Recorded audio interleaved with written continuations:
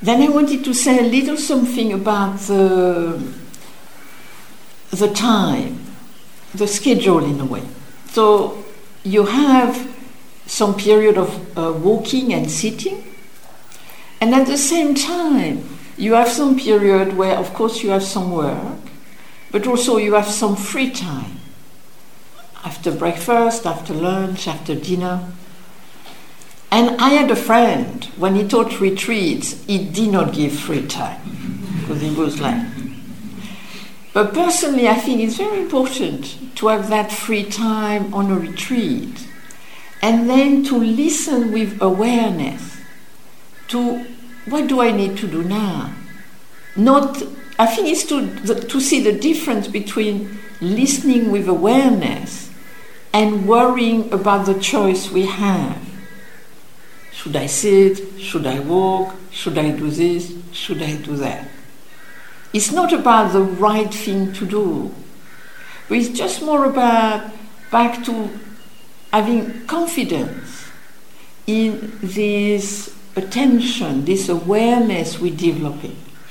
And so if you feel tired, then it's a good opportunity to go and lie down on your bed or outside if it's warm enough.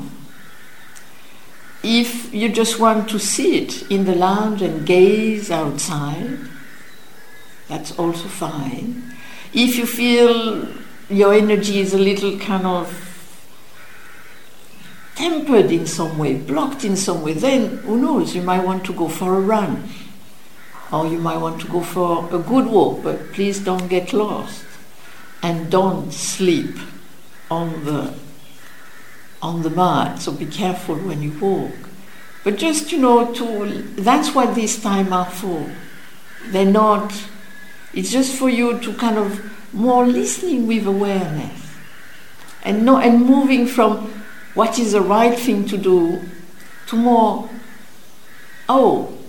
just what's awareness? What's the feel in my body? Am I tired? Do I need to be outside to wake myself up? Do I need to use my energy? So it's just for you to find that I think is also part of the practice on a retreat. Then I wanted to say a little something which I think is very important. When we come on a retreat, we come not because we have nothing better to do. We generally come because we have an intention, we have an aspiration about wisdom or compassion or peace and clarity, whatever inspires us. And I think to see the difference it has in us between aspiring to something and expecting something. When you aspire to something, it gives you energy to move towards something. And in a way, that's what helps us when we do the meditation. But if you expect something, I must be calm now, I must be like that now, then actually it fixes and limits you. And so I think often what happens on a retreat or in daily life too, we move from aspiring, which gives us energy, to expecting, which is, why is it not like this? Or why is it not more like this? So just to see the movement from one to the other. And within that, you also have cultivation and effect. That often, when we practice a meditation, it's really about cultivation. It's really about cultivating the concentration, the focusing, the anchoring. It's about looking deeply, questioning, being in the experience. That's a cultivation. And the effect, in a way, will take care of themselves. To me, that's what really kind of, in a way, convinced me when I started to meditate in Korea. Because first I thought, this would be a good idea. But I did not know if it was a good idea which would work or not. I was 22, I had barely done meditation. It was very abstract. But then I did it, and then two things happened which really showed me, oh yeah, something is happening. But it did not mean that it was happening all the time. But some indication showed me, oh yeah, I really can start to see the other for themselves. Or I can really start to see what is going on in my mind. But it doesn't mean that the effect was there all the time. But I could see over time the effect of the meditation. So to me, of course, we don't do meditation, again, because we have nothing better to do, but because I presume generally you find it helpful. I hope so.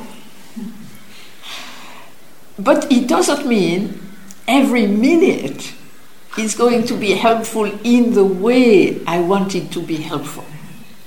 That I think we have to in a way see the place for cultivation, which is just that we try to cultivate to the best of our ability at any given time.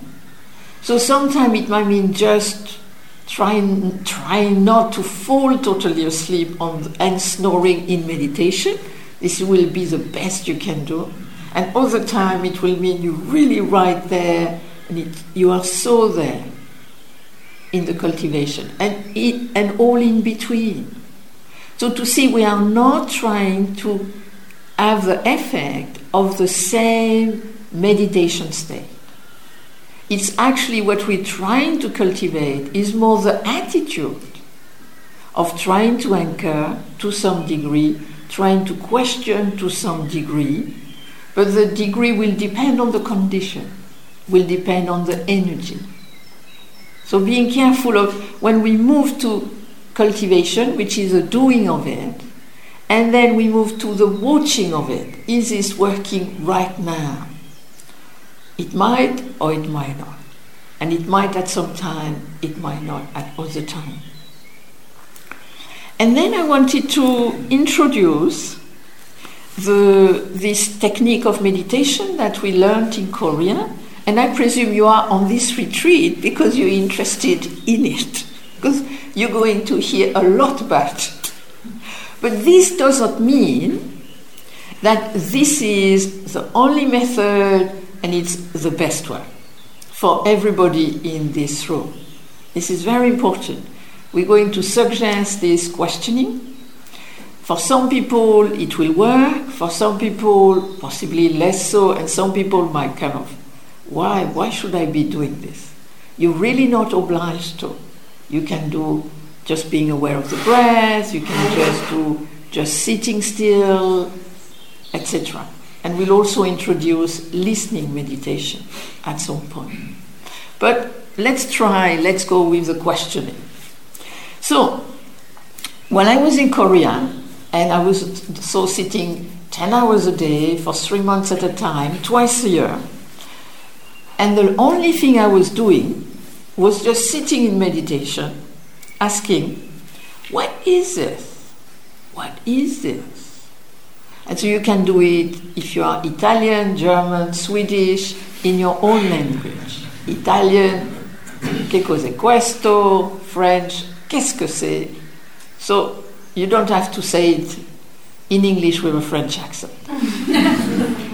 So you have this, what is this?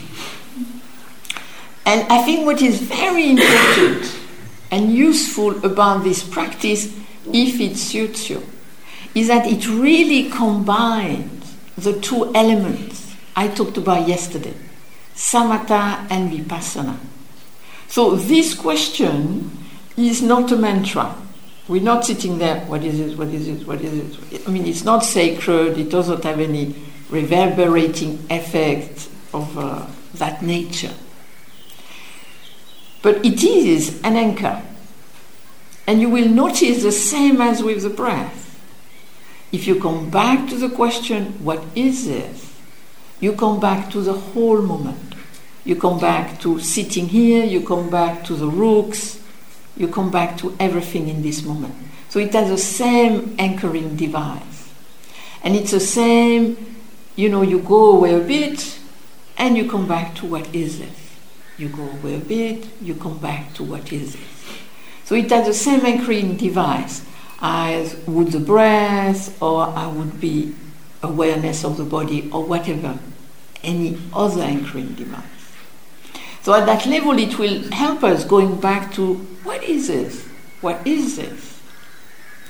To just sitting here, to just developing what I talked about yesterday, the stability and a little more spaciousness, because in the same way you're not going to feed the habits and they can come back to the creative functioning.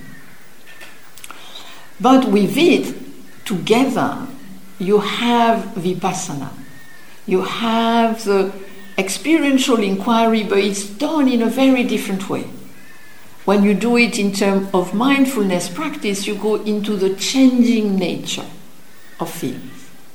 And this will make you experience that, but as an effect. The practice itself is just to question, what is this? So, what is the most important part of the phrase, what is this, is actually the question mark. We're trying to become a question mark. And the words, what is this, are used because they are fairly neutral. And really, to me, the way it works is the fact that generally we have a tendency to fix, to comment, to describe, to find meaning. And here it's really challenging that. I'm not saying all these things are not useful, but if we do it too much, the fixing, the commenting, the describing, then actually it removes us from the experience. It also takes us quite a lot in abstraction. When here the what is this, it's really actually cultivating, questioning, without waiting, wanting, expecting an answer. So this is not an answering practice. This is a questioning practice. And in the Korean tradition, they put emphasis on actually developing a sensation of questioning. So it's nearly like a bodily sensation of questioning. So it's like you question with the whole body and mind. And so, of course, what they say is to be very careful not to ask a question with the head. So you don't spend your time like I did at the beginning. I was doing this in Korea. What is this? What is this? What is it? What is it? This is really not recommended, because often this will give you headache, give you tension. So the question is, how can I question what is this without it becoming like intellectual, without it becoming tense? I must know, I must know, I must know. And at the same time keeping that questioning sensation, that questioning feeling. And often what they suggest is to bring the question down into the belly. So to feel it more from the base of the body and not trying to really not keeping it in the head. So when we ask the question, what is this? We really is not psychological or analytical or philosophical or existential. So possibly tomorrow, Stephen might present it existentially, but we have a slight different slant here. And then it's for you to see, me, I am more pragmatic, and he might be more philosophical and existential. So you have to see. With that, you can make, how can I approach this question? But to see the question is really in order, again, to cultivate the samatha and the vipassana. This is really what this is about. And so by cultivating these two things together, what is this? What is this? Then we develop, like with any other meditation, creative awareness that then we can use in our daily life. So this is what we're trying to do when we use this question. I think it's very important to see that we feel it's complementary with, for example, the mindfulness of the breath. Like in Korea, there was a teacher used to teach the question with the breath. So he would say, you breathe in, and as you breathe out, you can ask, what is this? That's one way to do it. Another way is you ask the question, what is this? And then you remain a little with the pregnant sensation of questioning. And when that goes, you come back to what is this? So you don't have to say all the time, what is this? What is this? What is this? You just try to find your own rhythm, your own way with it. What is this? Wait a little bit with it, how it resonates within us. What is this? And so in a way, seeing it a little like throwing the question into the moment and then staying with the moment in a way we don't define anything within it. I think that's what the practice is actually also about. As we have, a quick tendency to fix. And here it's kind of like, what is this? You're nearly asking about, what is this whole moment? What is this me in this whole moment? This human being in this whole moment? As a whole moment, you cannot define anything in it. But it doesn't mean you cannot experience it in a clear and bright way. And I think that's what this helps us to do. But if you used to do the breath or being aware of the body, you can actually start with the breath and then time to time just throw the question. So you see, you could have the breath in the foreground and then everything else in the background, and then you could bring the question in the foreground, and then the breath would go in the background. Or you could do the question in the foreground. So what is this? What is this? And then at the same time you could help yourself with the sounds to embed you in the experience. Or with the breath a little in the background to embed you in the experience. So in a way, what I would suggest is to try to play a little with trying to see if you used to do the questioning, then you can do that if it feels it fits you.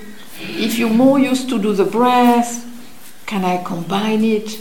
Or if you find it a little too disturbing, you can leave the question, just stay with the breath. I think it's very important to see that we, as teachers, we make suggestions, but it's for you within your condition. This is personally, I don't think any method is 100% the best method for everybody. Personally, I see that any method will be good for generally about 60% of the people. Then 40% will say, the breath, I hate it. Or loving kindness, no, I don't want loving kindness. Or the question, this is so stupid. And fair enough. You see, I don't think we have to see this thing as sacred. The breath is not sacred. The questioning is not sacred. They just are tools of creative awareness. So it's just for you. That's why we did this practice, Stephen and I, and we find it very useful. But at the same time, we find the practice of mindfulness, of the breath and different things also useful. And personally, we find them complementary. So it's very much for you to see. This is a Zen retreat, so we will, of course, talk about the questioning, but questioning within a wider environment in terms of the context of the practice. Then I wanted to say just a few things about, of course, as I said before, you can sit on the floor, you can bring chairs, there are some spaces here and there. And there is also one thing which sometimes happens on a retreat. It's some people might breathe heavily. Not everybody does, but some people do. So the first thing would be, if you do the breath meditation, can you try not to do it heavily in terms that it is not a yogic exercise. So we were trying to follow the natural breath. At the same time, some people might have a natural heavy breath, and we don't want them to stop breathing. So I think we also have to accept we are different. Some people might have, little noise in the stomach before lunch. Some people might move because they have pain. In Korea, I was in Korea. The problem people have in Korea, the nuns and the monks, is that they're so used to sit on the floor that they always fall asleep. So you sit there, you see them, they all sit like this, and then very quickly, quite a few of them, like that. And so my first retreat with the nuns, one time a nun came to me and said, but you're not falling asleep. Time to time she would check, the foreign nun, what was she up to? And I was always like that. And she said, what do you do not to fall asleep? And I said, I can't fall asleep. I'm thinking too much. So you see, you might see somebody look like they're asleep, but actually they're doing the best they can considering energy-wise. And somebody who looks like kind of unmoving and bright actually might be kind of, totally daydreaming. I used to spend my time daydreaming. When I was first in Korea sitting, I would daydream about meditating in a hermitage and enlightenment and saving everybody. So I was daydreaming about meditating until I realized this was not meditating. So I changed the subject. So just to see that, each of us have different conditions. And so, of course, we're trying to be relatively harmonious, but also, I think, relatively accepting. Are there any questions about the practice?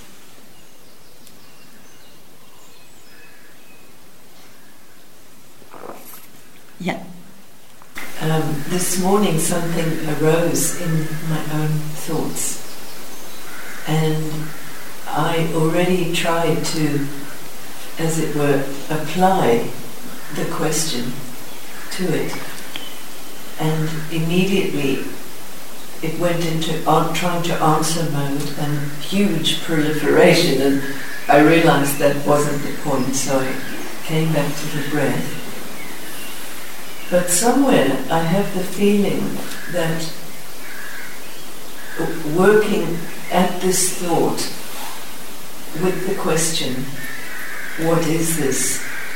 It feels like something I'd like to explore more, and I wondered if you had any advice or comment on that. It just a little background. It was a thought that came up related to some events which happened about 10 years ago, which were very, very emotionally loaded for me, and there was this thought just tucked away that came up this morning. So yes, I guess I'm just curious to see how I might engage this, to unpack it. You see, there are different ways to deal with this kind of thing. One can try with the questioning, see what happens. But I think what we have to also look is, when I use whatever I'm using, how much is it disturbing me? You see, how much am I going away from a certain stability and openness? How much is it feeding a certain identity story? If it's really feeding the identity story, I would say, yes, you can try to creatively engage, but if you seem to get tighter and tighter in the story, then I think it's better to come back to the breath. At the same time, sometimes there are things which are recurring.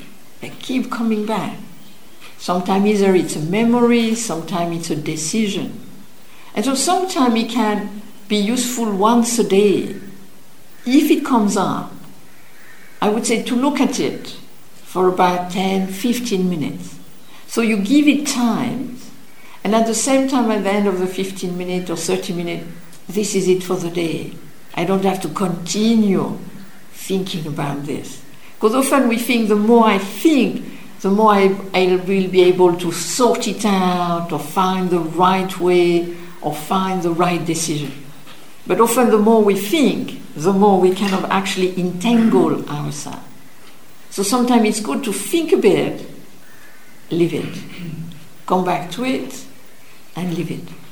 I think to think a little about it and then leave space, often something happens within us which can, in a way, look at it, help us to look at it differently over time.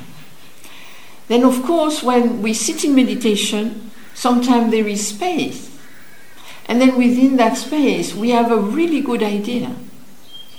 And it's kind of like an insight or understanding something or seeing something or realizing something or seeing something as if for the first time. And then we can look at it a little bit. But then when we move from looking at it creatively to starting to repeat it, to thinking, I must remember this, I must tell my friend about it, etc. Generally, come back to the breath or the question. So it's for us to know, I think part of the meditation process is also for us to know, is this useful to think about this or not? And sometimes we can think very usefully in meditation too. And at some point, generally, it loses its energy. Then often it becomes either entertainment or it becomes a little kind of assailed by thought, or sometimes it becomes different things. So for us to see that moment from creative thinking to repetitive thinking can also be useful. And sometimes the question can have the opposite effect. You throw the question and then the whole thing evaporates. So it just depends. It just depends. So I think it's also good to explore. Anything else? Yes. Do you know a quick fix for anyone else for yawning? Yawning, you mean like yawning in meditation? Yeah, just having to yawn and then you can't and get stronger. And I can stop coughing, I can stop sneezing, but yawning. You see, I think yawning has many different aspects, but one of them is that one might be tired, and so if one feels sleepy, then one can yawn, and in a way one has to be, generally we stop yawning when we feel a little brighter. So then the question is, what is it that's going to help me to feel brighter? So it could be that I need to rest during the break. It could be that sometime I need to move the energy up. And so what would be interesting to see that after the walking meditation, when you sit, do you feel like yawning or not? When you come, you sit after the walking, do you feel really bright? And then you feel bright for a little bit, and then suddenly the energy goes, and then the yawning comes with it. And then it's kind of like when I come to the first sitting, maybe to do brisk walking or going outside. It's kind of, what is it that can help me to feel more energetic? But I think we're also different here. I mean, I had friends in meditation where they would sit and nearly immediately they would fall asleep. It's kind of nearly immediate. And some people, they sit and they can't fall asleep because they think too much. So I think it's kind of, yawning makes more noise, but it's, one deals with whatever one can.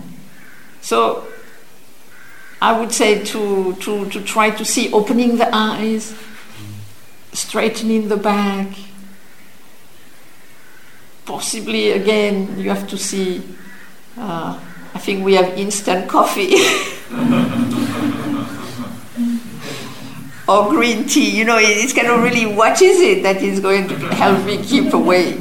Because I think when we yawn, sometimes, this was one time I was in Korea, and Stephen had just been there, arrived, and his group, the meditation group, the monks decided to do a really intense practice. So that means that they only slept for 4 hours, and then they sat for 14 hours, 12 to 14 hours. And Stephen has never done something like that. And then after 2 weeks, the Korean monks called me for translation. And they said, can you tell him to stop yawning in the morning? Because he would go like, at 2 o'clock in the morning, he would go, and they said, come on, it's so dispiriting.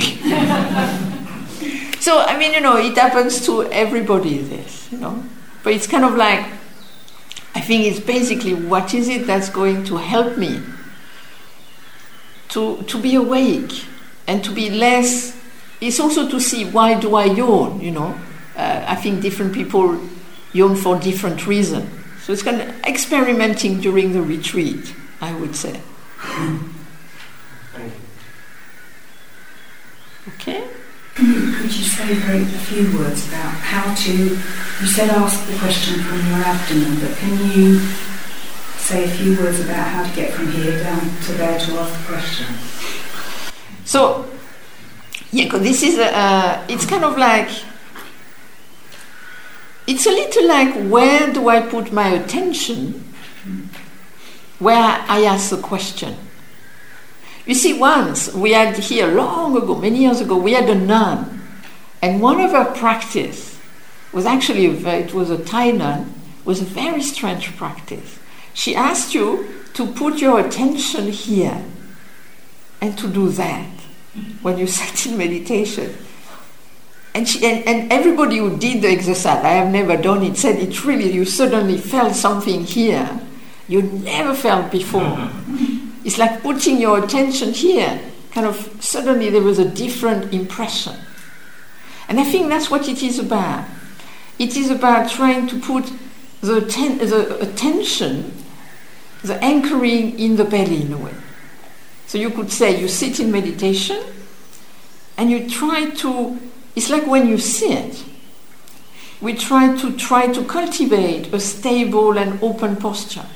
So when you sit, often what I recommend is try to have this image of a mountain, so that you're sitting and you're grounded, you're here, so you feel kind of, like the weight of the body, but not in a negative way, as a grounding, stabilizing. And generally, if you do this, you won't feel you are up here. You will feel you more at the base of your body. And at the same time, feeling as open as an ocean. So trying to have the body which is kind of like open. And we can know the difference in a way to feel, if I kind of start and I open my shoulders, and I have that openness, feeling with the body, instead of if I sit like this, I can feel that's not an open posture.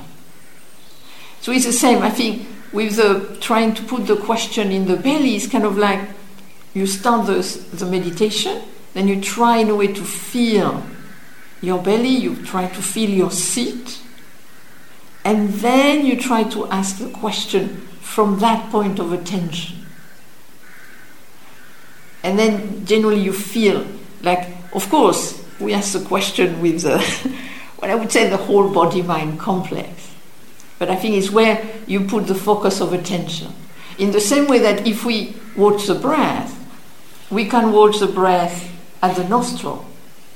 And for some people, it works very well. And for some people, they think it's too close to the brain in a way. It makes them heady. And then some people, they watch the breath at the abdomen. And then they feel it bring them more down. And so again, I think it's kind of how we feel in our body in this moment. So I think it's very important we could see the question as an intellectual question. And then yes, it would really stay in the head. But here we want to really see the question nearly as a bodily question. It's kind of nearly like the body asking the question of this whole human being in this whole experience. So that's what I would suggest. But then try it out. Does it work for you or not? I mean, it's like anything. Okay? So shall we do it? And so as I was saying yesterday, when we do the walking meditation, then we can, again, personally I would suggest to ask a question with the rhythm of the walking and see if that works for you. But if you prefer to be more aware of the body, of the feet, of the leg, and then just time to time, bring a little the question when you walk. Also bring the question when you work or when you eat. Try to see, how can I use this question as an anchoring device and as a questioning device? This actually, I think, is really part of the idea. And then we can use that creative questioning in daily life as well. And to me, this is one of the things about the question. I feel it helps us to become more flexible and more creative. But of course, we can become more flexible and creative also doing other practice. It's not just that one. But this is a good one, generally, for that. Okay, so shall we do a little walking first?